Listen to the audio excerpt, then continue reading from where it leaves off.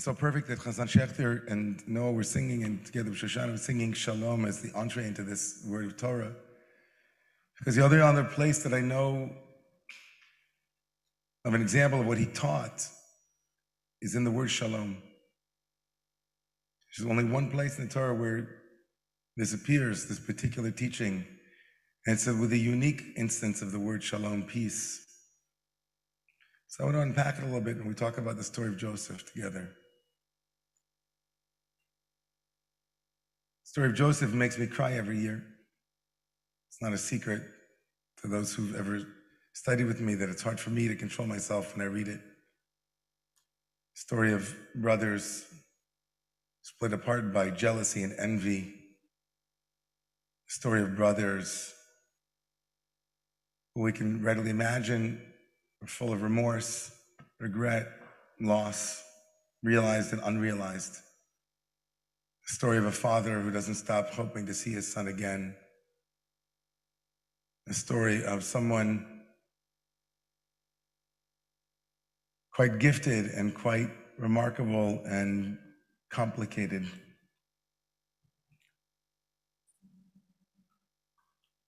The story will come to almost to an end this week. Tomorrow morning we'll read about this great moment where Judah basically forces Joseph's hand.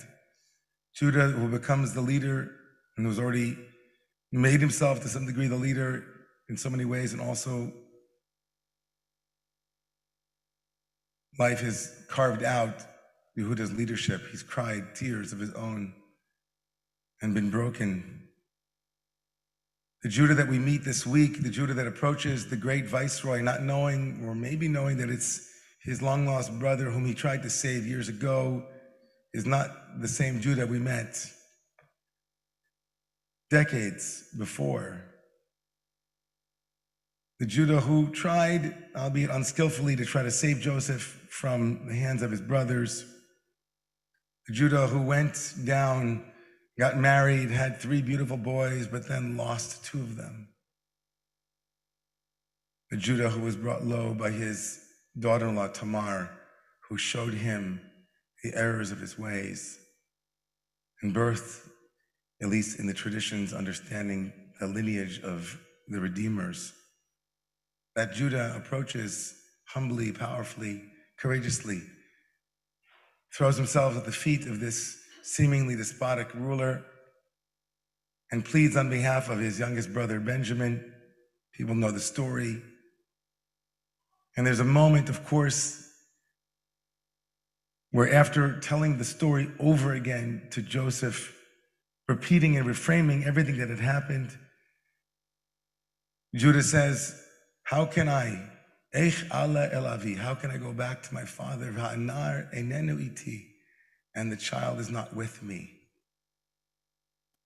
Joseph, hiding in full view, knows the word na'ar. It was used to describe him in the beginning of chapter 37 of Genesis. Vehu na'ar et b'nei Bilha et b'nei Zilpah.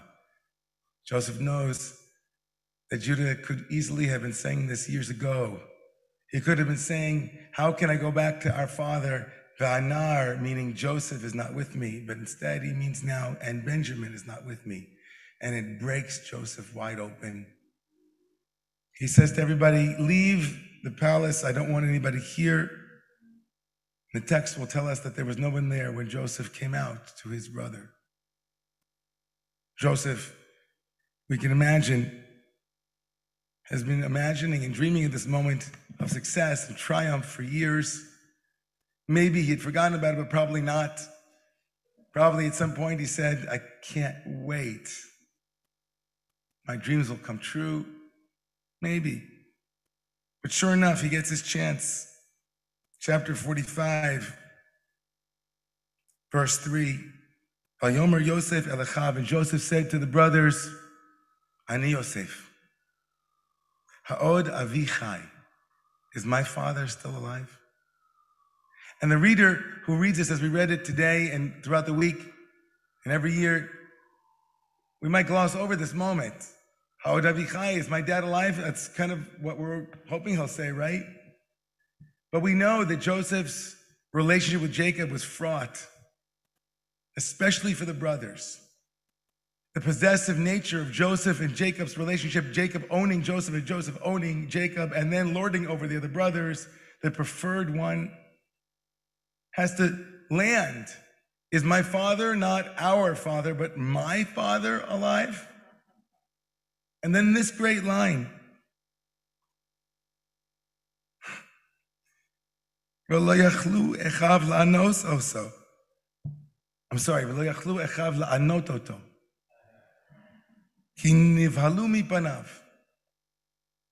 They couldn't even say a word. They were completely mute. Unbelievable. Then he says to them, of course, come close, come close. Vayomer Yosef el Chav says it for the second time. The verse repeats almost exactly what it had just said. Yeshu na Elai, come close to me. Vayigashu. And now not one brother, but all of them came close. Vayomer, now when they're all close, he says, Ani Yosef. I'm Yosef, your brother, whom you sold to Egypt. You're thinking, wait a second, was going well. They're closer now. He's now, right? He says, I'm your brother, whom you sold to Egypt. And then he says to them, don't worry. There was a reason I was sent here. You didn't sell me. I was sent.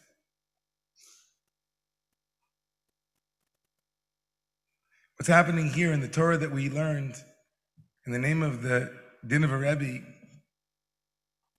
is something connected with the human condition and the way that all of us find our way back.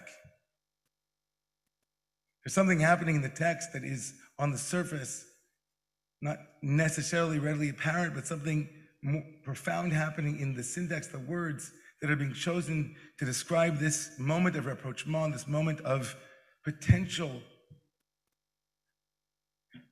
vengeance and potential anger and potential resentment and potential payback.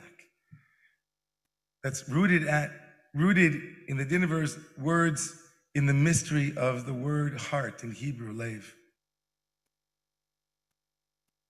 The Dinaver says that if you look at the letter Aleph, the first of the Hebrew letters in the alphabet, and you look at the way that the Hebrew letter is written in Assyrian script, those of you who might not know what it looks like, I apologize. I would have otherwise had on our huge screen an Aleph for all of you to take a look at. It's not, over there. But just imagine, if you could, the shape of a letter that in scribal arts is written by combining other letters to form the letter. The letter has composite pieces that are smaller than it. The letter Aleph, the first Hebrew letter when written in Assyrian script, is basically one letter repeated. It's the Yud repeated twice and a Vav in the middle. So it looks like a Yud facing heaven, the 10th Hebrew letter. The same Yud, 10th Hebrew letter facing the ground. And the 6th Hebrew letter, the Vav, is the letter that combines the two, forming the letter Aleph, the first of the Hebrew letters. Everybody got that?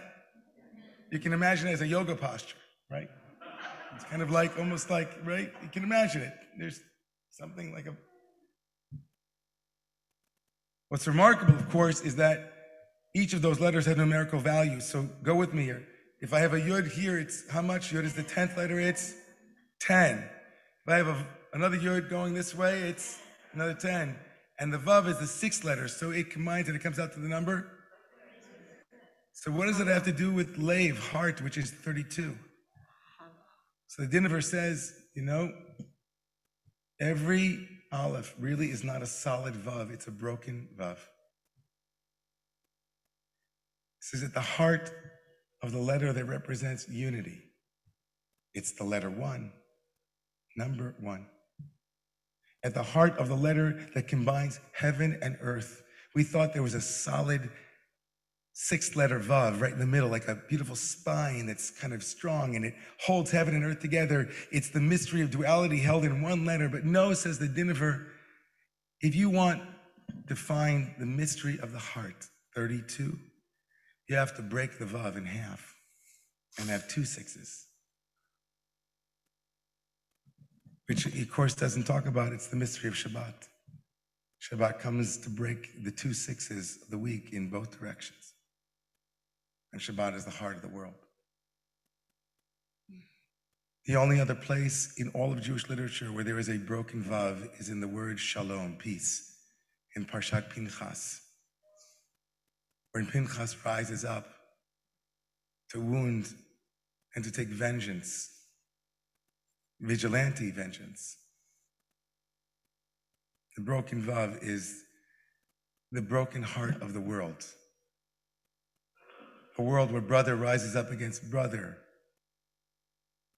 A world where sister rises up against sister, where human rises up against other human, where jealousy, envy, commodification, and instrumentalization become the way of it, and we play out the banalities of evil, the unskillful and unwholesome seeds of structures and systems and inherited wounds, patriarchies and other hierarchies that wound us as it wounds others.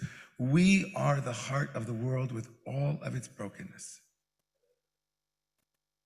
We can imagine a Joseph living carefree, knowing his dad loves him and walking around telling stories to his brothers, wondering why in any way, shape, or form might they have a problem with him. We can imagine a Judah imagining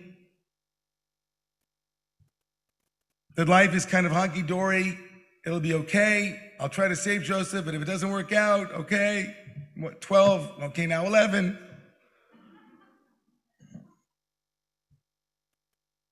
And then life carved Judah. Then Judah lost his two children, and now he stood on the precipice of potentially being the reason that his father has to go through the very same thing that he had to go through. And Judah's heart, like that Vav, is broken. That unity, that simplicity, that innocence, that everything is one.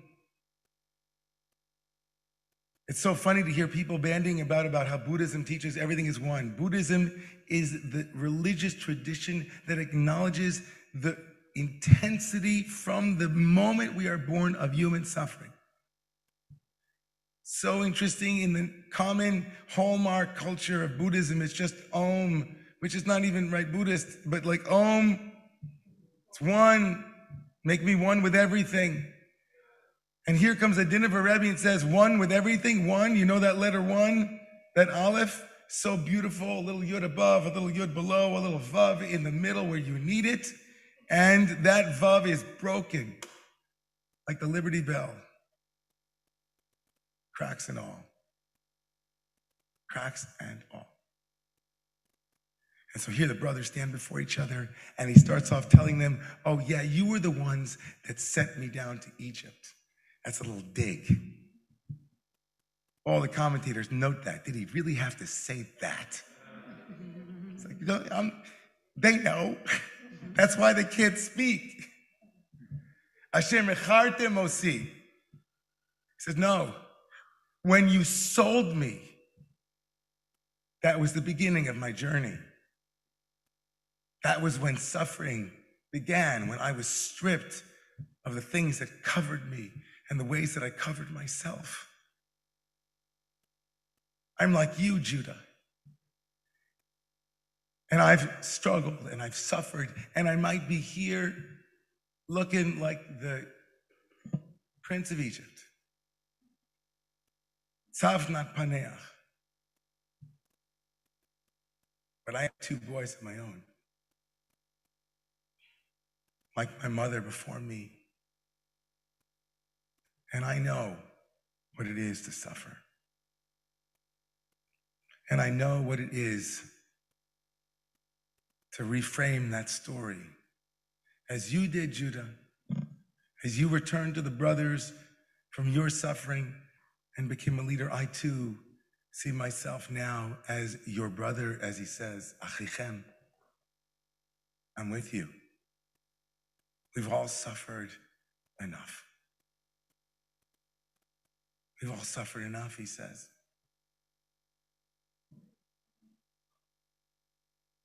This teaching from the Dinaver is so powerful.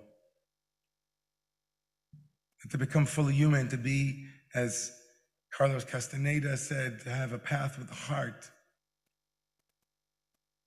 A path with the heart means that we enter into the heart of what it is to be limited.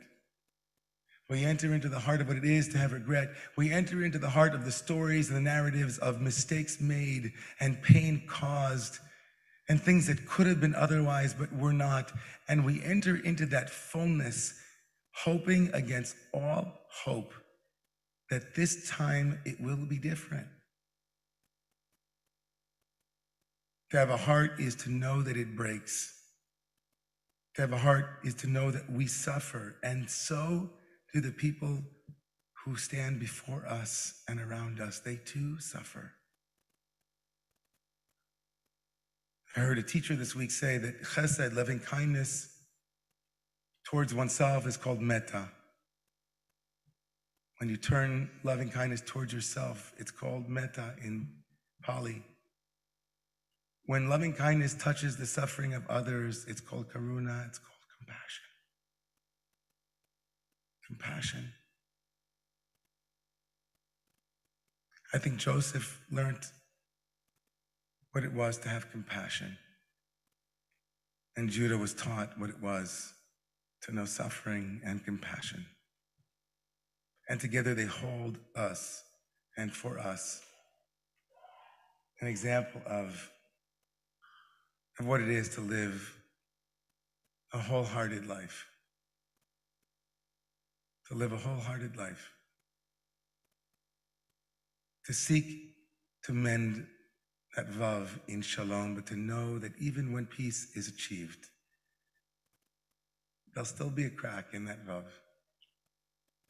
There'll still be something there. But for the sake of unity, it's worth it. It's a little Torah from the Dinaver this week. May his memory be a blessing for all of us.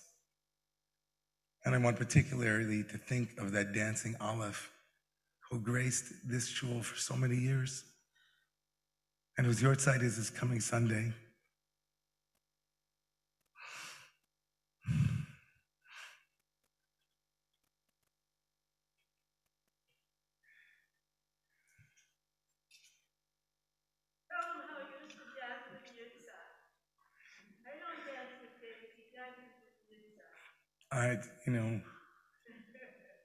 When I used to see Yitzchak in the last years of his life, Parkinson's and all, dancing that broken vav, that heart of his, bridging heaven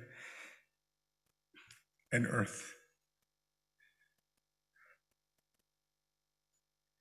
I pray that he leaves Yosher for us, that he continues to act on our behalf to keep us awake, stand up on the seats and say, let's go, let's go. And give us strength. Give us strength for the sake of healing and for the sake of reconciliation and for the sake of all brothers, sisters, and humans who yearn to find their way back again. Please rise.